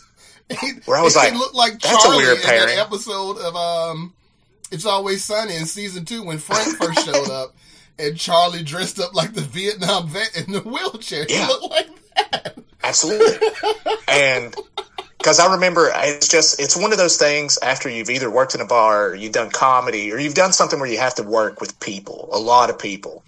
You start noticing like things that don't go together. And so, you know, every once in a while you'll see that and be like, that doesn't look, and then you'll see something that brings it together. You're like, okay, now that makes more sense. And at that whole table, I was like, first of all, we don't allow dogs in here, but I guess it's a service dog, even though it just looks like a dog. There's a biker dude over here with all the patches, and then he removes his leg or whatever, and I was like, okay, that's weird. And he's just sitting with these, like, straight up, like, fucking Patagonia fish fucking listening. Like some straight hippie up kids. Hipster rich kids. Yeah. Like the white kid that was just starting his dreads. Like he's got, like, one real big one, like, one little tiny one, shit. I was like, okay. I mean, to me, that's a red flag, but, you know, I live on this side of town, and everybody's kind of weird and hipster and shit. He's I was nasty. like, okay. Yeah. It's not like that anymore, by the way. It's real expensive now. And everybody's buying up everything after all the tornadoes and shit come through. Dude. Gentrified. Tearing everything. Dude, gentrified is the best thing that's happening out here. They're just tearing shit down and being like, let's put up 16 houses in this one spot. Right. And then somebody goes, sure. But yeah, you just see those abnormalities, and I was just like, okay, that's me just being like having some sort of weird prejudice I didn't know towards hippies and amputees and shit. And I was like, okay, you learn something new about yourself. And then next thing you know, I was like, I was right. They're beating the shit out of each other. They're fucking killing each other, fucking flipping table. I remember a table flipped over. A bar back at the time that happens to know jiu-jitsu really well was just like, finally, I get to choke a man, and just fucking put a choke on a dude. And the cops had to come, and there was a guy outside, a dog. That dog was tearing up that dude like he had his pant leg. It was like a movie. And it was one of those deals where, you know, normally if I'm working, I would be like, okay, I got to break up this fight. And somebody, I couldn't tell you who all was with us, but somebody just put their hand on my shoulder and was like, dude, don't even try to get involved in this. And I was like, I was like, I don't even know should I tackle the dog? Should I fucking go for the cripple? I mean, what should I do? You with the fucking dog and the cross-faced crippler. Yeah. I'm fucking chicken winging this dog over here. Say uncle, motherfucker. Say uncle. Calm down. Yeah. I forgot about that, dude. That was a weird night. The rest of the staff doesn't remember it quite as like an amputee, a hippie, and a German Shepherd walk into a bar quite as well as us. They just remember it as... You know how much weird shit you gotta see for that to not register your brain anymore? Yeah. How tired you have to be, or drunk, I don't know, that you have to look over and go, that looks right. You know, whenever you see a man take off his leg. Sit in the chair like a fucking ventriloquist dummy. Hey, this is Lester Leg. Yeah. Isn't that right, pal? And he just moves like the fucking toes. just like opens the knee. I mean, I don't know if there's... I mean, I'm sure hopefully there's not a total law. I don't know. I don't know how I feel. When a man removes a part of his body and sets it in a chair, that you can walk over and be like, sir, would you please put that part of your body back on? This is a family establishment or something. Like, I don't know what to say. Sir, I'm sorry, no nubs allowed. That's obscene. Yeah, please cover that nub. Yeah. We have a sock in the back. Here you go, buddy. People are eating, sir. You're going to have to cover the Yeah. All of them, sir. Not just the one. Oh, God. Now, that's just something... I'm sorry, I just keep on seeing that leg in that chair. It will change your life. It changed mine. 6 years later, it's vivid as fuck. It might as well have happened last night. Yeah. I can't get over it. Yeah. Now, this quarantine has it's put the kibosh on your comedy career as far as stand-up. But one of my favorite things to come out of this is that you and Rob Hot Sauce Haynes brought back Letters from Camp Blood, your horror podcast, your horror movie podcast, and I'm really enjoying it. I also saw that you branched out and did a solo episode of, what was it called? The Sweetest Scumbag? Oh, yeah, that's going to be a regular thing. Now, that's going to be... Tell the people about that. Like Rob Haynes was like one of my old de facto roommates in Nashville. He moved to Ohio last year, and you guys stopped doing Letters from Camp Blood, and then a year later, the fucking quarantine hit, and you guys like, fuck it, remote podcast, we got to do something. So tell the people about that. Well, it's funny. We talked about doing it. Like, whenever he moved, I was like, half the fun was watching a movie with Rob and then barely talking about the movie afterward. It was kind of pointless to have the movie sometimes, to be honest. And whenever he was moving to Ohio, I was like, should we try to do this over, like, I don't even think there was a thing as Zoom back then. I think that just popped up, like, March 2nd. They were just like, somebody was like, a part of the coronavirus, like, fucking conspiracy, because I'd never heard of it.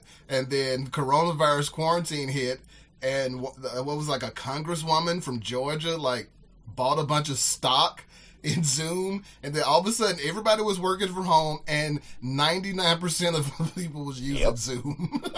Yeah, it was one of those deals where, like, somebody's like, hey man, do you want to, like, catch up or something on, like, a video chat? I was like, yeah, what do you use, like, Skype? And they're like, Skype? What the fuck is wrong with you? And I was like, what?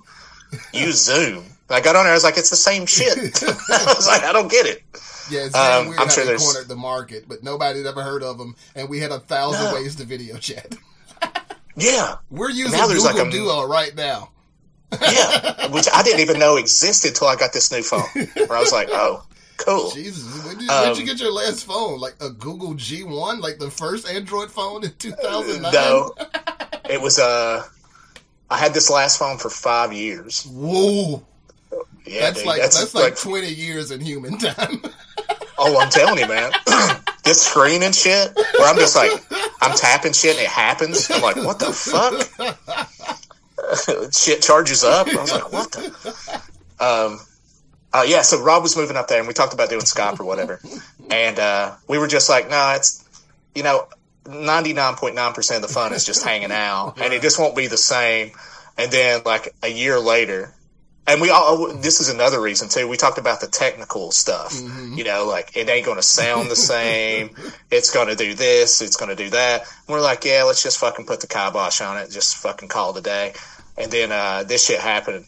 And I was like, hey, Rob, everybody is now sounding kind of shitty, you know? Do you just want to fucking watch a movie or something? He's like, oh yeah. Next thing you know, 2 weeks later, we're like, we're back. Oh, we're also doing like Steven Seagal movies and shit now. Oh wow! Yeah, we did a Steven Seagal movie. We're getting ready to do a crazy one of the religious propaganda ones with Gary Busey about the end of time with the Gary Busey. The Buse, always a good time. Yeah, and then the Sweetest Scumbag is just scratching that itch for stand up, dude. Because I mean, conversations like comics hanging out is fucking awesome. But used to, I would just, like, there would be certain nights where I didn't want to do stand-up, but I was like, I can hang out with all the other, and now I'm kind of like, okay, I've kind of hung out and talked to people. Now I need the stage shit. So I need to talk at somebody, you know, just talk into the ether and wonder what happens. So that's the reason why I'm doing that. So I'm getting ready to spark that up in probably the next week or so. As soon as I get more shit to talk about. That's the problem. Is I said a bunch of shit in like 45 minutes and then went, fuck. I ain't got enough. You know?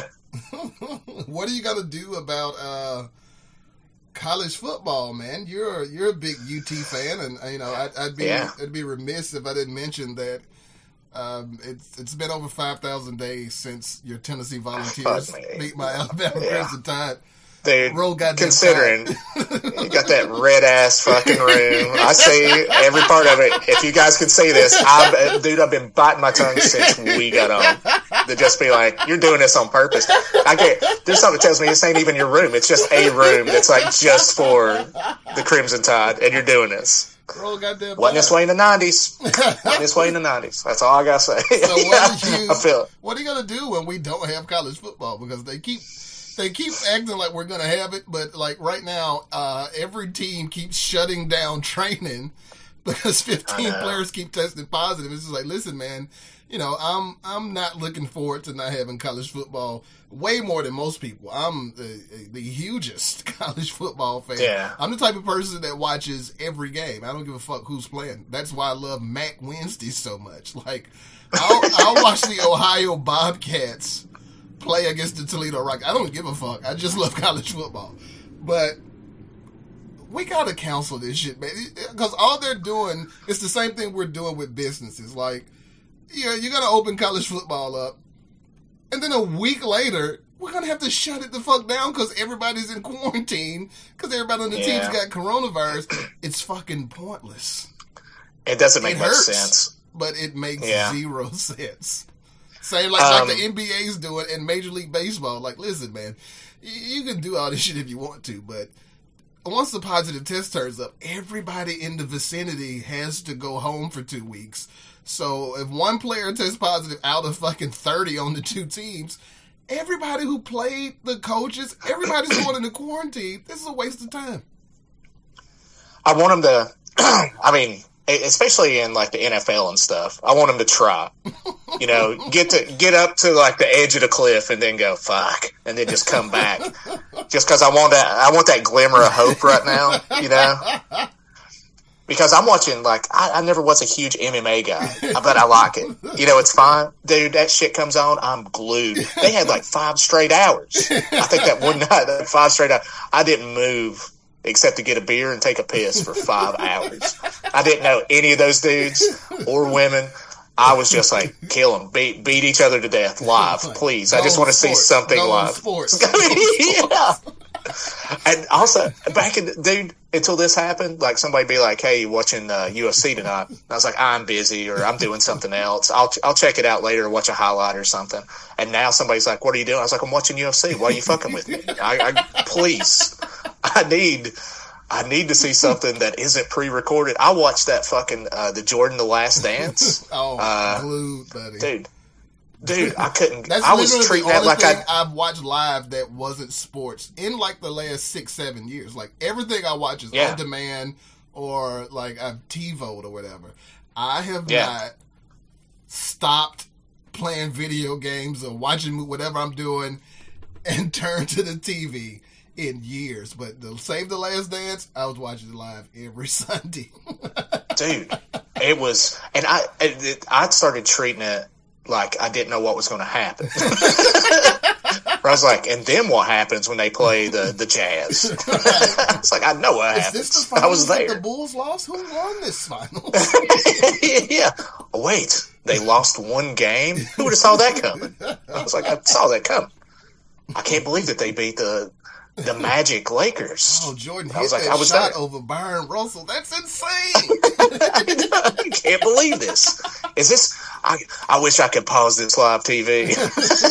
Yeah. But yeah, honestly, I'd rather have them keep the players and shit safe. I really would, because there's nothing worse than like a fucking 18, 19-year-old kid, you know, with fucking hopes and dreams, comes out there and gets that fucking shit, and they say it's fucking up your lungs and everything else, and next thing you know, dude goes from so many problems.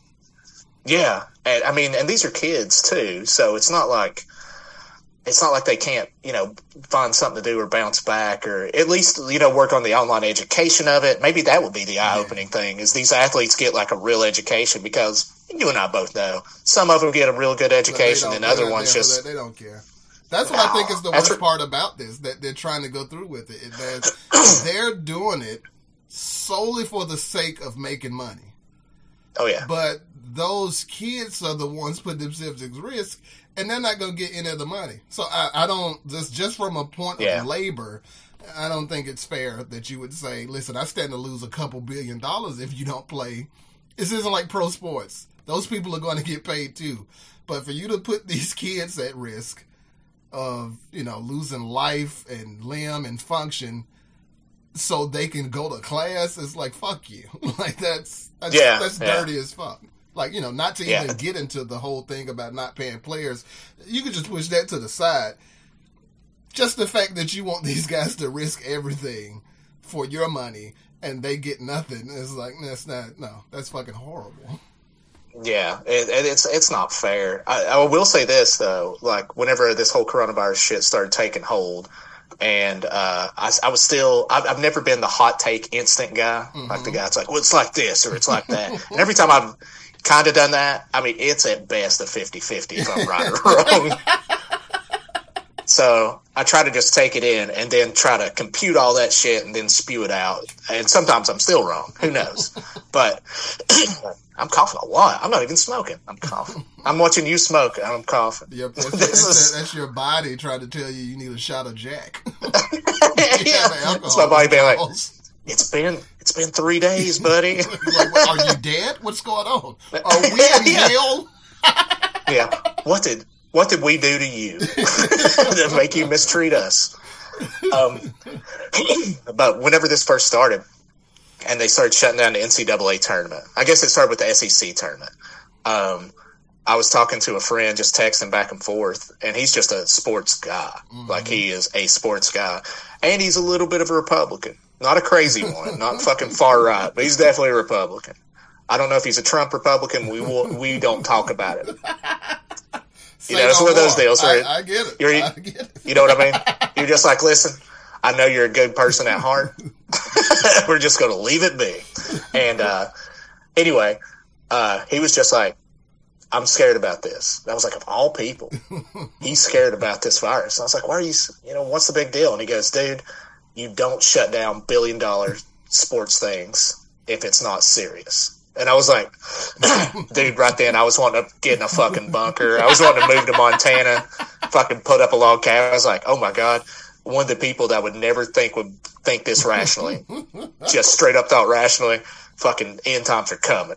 I'm getting out of here. That's what did it for me. When this first kicked off, it was like 2 weeks till the NCAA tournament, and March Madness is my favorite thing. Like I feel like college football is the greatest sport in the world, and March Madness is the greatest sporting event. Absolutely. I don't watch regular season college basketball at all unless it's one of the big rivalry games. Like I'll watch Duke play UNC or Michigan State, Louisville, Kentucky, some shit like that. I don't even have a favorite college basketball. I don't care about it. I just love the conference tournaments and then the big dance. Glued to it. And when that shit hit and they were like, yeah, these tournaments is over with and we're canceling the NCAA tournament, and we weren't even a week into the shit yet, I was like, yo, they downplaying this shit on the news, buddy. Like, Trump and the boys are lying because they talking like, hey, it's just like the flu, don't really worry about it. And the NCAA is like, you know that $1 billion tax-free free money thing we do? We're not doing it. I was like, yo, it's time to start stocking up and planning to not leave the house because they just canceled the NCAA tournament, which was also like on the flip side of that coin was like the worst thing about it because everybody's was gonna be at home and the tournament was canceled. Like how much of a like be careful what you wish for monkey paw type situation is that? Everybody was going to be at home to watch the NCAA tournament, but because of the reason we were all at home, there was no tournament. God, that sucks. Yeah. I know dudes that take off work to watch like the first 2 or 3 days. It ain't a like game. They piss off their wives. That's when people get vasectomies. like seriously, people. That's one of the things people do around tournament time. Vasectomies like increase like 5,000% because when you get a vasectomy, you just have to sit at home and ice your nuts for like days on end. So people usually they time their vasectomies like the shit's like if the shit's hovering at like 50 a month. When March hits, that shit shoots up to like 10,000. So that's what, like, it's like people they even advertise it like that. Like, people who do vasectomies, like, advertise, like, the March Madness special. Like, come in here and get your nuts snipped. Then you'll just have to sit at home and ice them for the next week. You can watch the tournament all you want to. And, like, people go for it. Fucking March Natlas.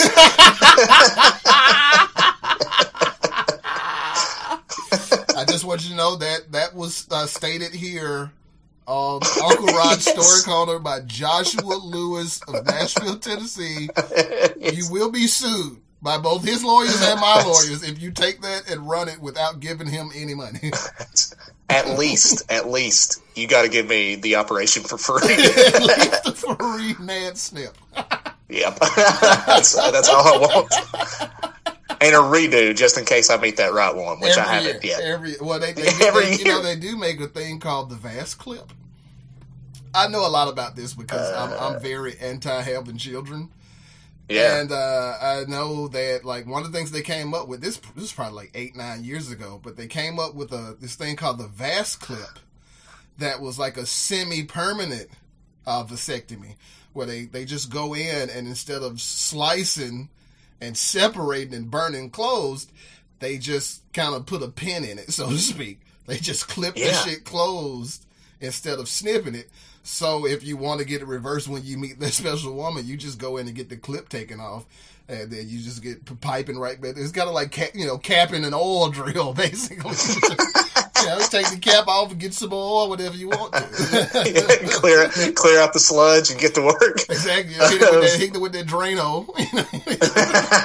Hit it with a little vas deferens Drano, clear out that clog. They get that good semen pumping back in. So here's another reason why I'm against Facebook. Is because every once in a while there'll be this new invention. They'll have like this like little video where you watch and you're like, wow. Like solar roads, all kinds of bullshit. And one of them was like a new vasectomy thing, and it was like a needle, which is scary enough, before it goes into your fucking scrot. And a needle full of like some sort of like quick drying silicone or something, and they put that in the vas deferens, and it kind of does the chip clip thing, and it like fucking chip clip. I didn't mean to say it. I honestly didn't. Pass me that sweet heat mesquite. I want to. Yeah, I want to have a baby. Somebody open up this bag so I can get me my chips. Anyhow, anyway, they inject it into the vas deferens, right? And then it sets up, and then you're like, there's no problem. They put like a Band-Aid on your fucking nuts. You go home, you can start fucking tossing out like dead loads and have a great time.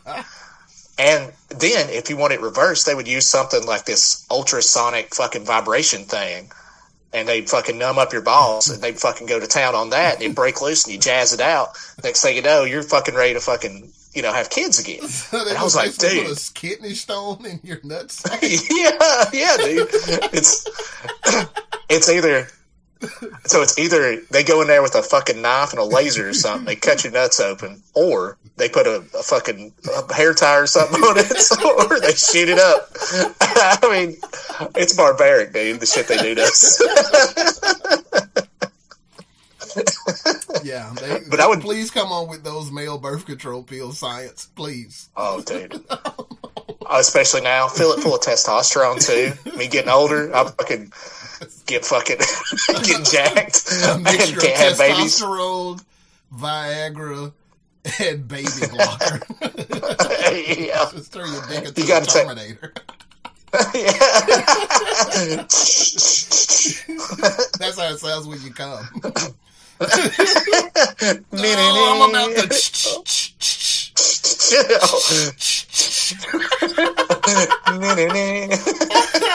I'll be back. But it's gonna take me a little while because give me 30 minutes. Give me 30 minutes. Yeah. I'm no spring chicken anymore, dude. You gotta hydrate. Yeah.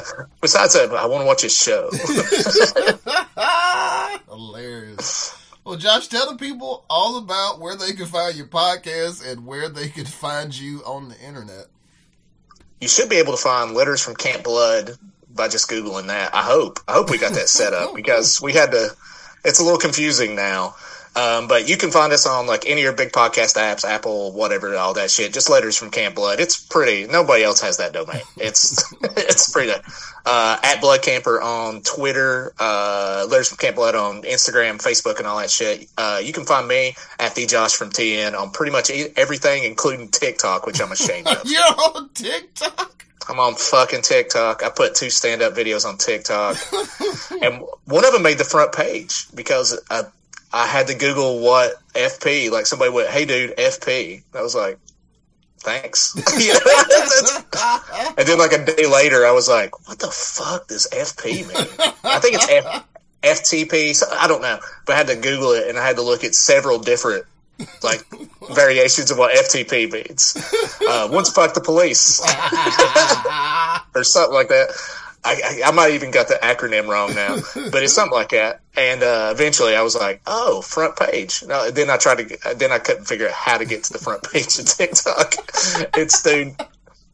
I would like to say I realized that I'm like my foot's in the fucking pool of 40. I get that, but you could have brought this shit to me when I was 25, and I would still been just as fucking bewildered. Just been like, people make money from this. Also, fucking Josh Wagner got me to get on there like a year ago, maybe longer. He's like, TikTok's hilarious. Check it out. So I just downloaded it and started looking at it, and it was just like tween girls in their underwear dancing. And I was like, whoa, this ain't funny. This ain't funny for me at all. Fucking Dalia me, man. Fucking Dalia me, dude. I was like, I want out of this shit. Well, congratulations. All of your stand-up now belongs to the Chinese government. Yeah, I know. I hope they love my hot takes on, what was it? I can't even remember. Bologna, maybe. We'll just say bologna. Bologna and man-on-man fleshlight sex. Yeah. Teach those guys something about us Americans. Teach them about what real... Yeah, exactly. Well, folks, there you have it. Joshua Lewis, the Johnson City Jackhammer, the Josh from TN, Letters from Camp Blood. Check him out. Anything you want to say to the people before you head out? Y'all are okay? And TikTok. Oh, and TikTok. You can. First of all, check out my TikToks. FTP. No, I guarantee there's going to be somebody. Hopefully your podcast gets big enough that there's some like tween in the comments that goes, he's getting the acronym wrong and it wasn't on the front page. We like to fuck with old people, these fucking boomers. Fucking show them what's up. Like, guilty as charged, I guess. I don't know. I don't understand it. That's what I want to say to everybody.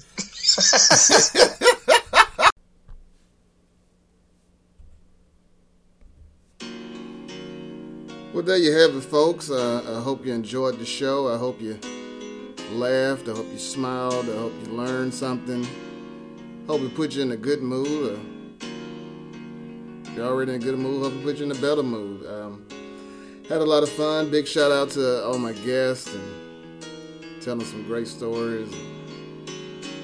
It's a real good time, man. Anyway, check back in with us soon. We'll have a all new episode going. I want you to know I love you, and I hope you love yourself and love everybody else.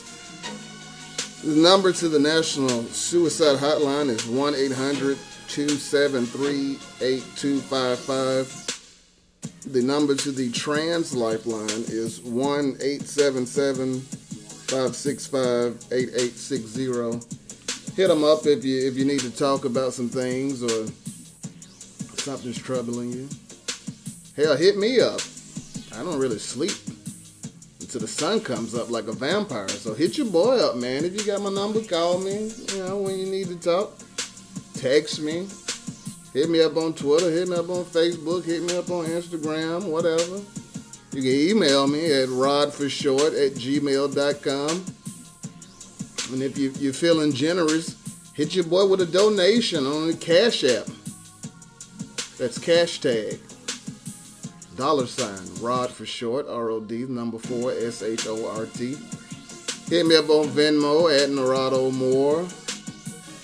And I think that'll do it, man. Holla at you.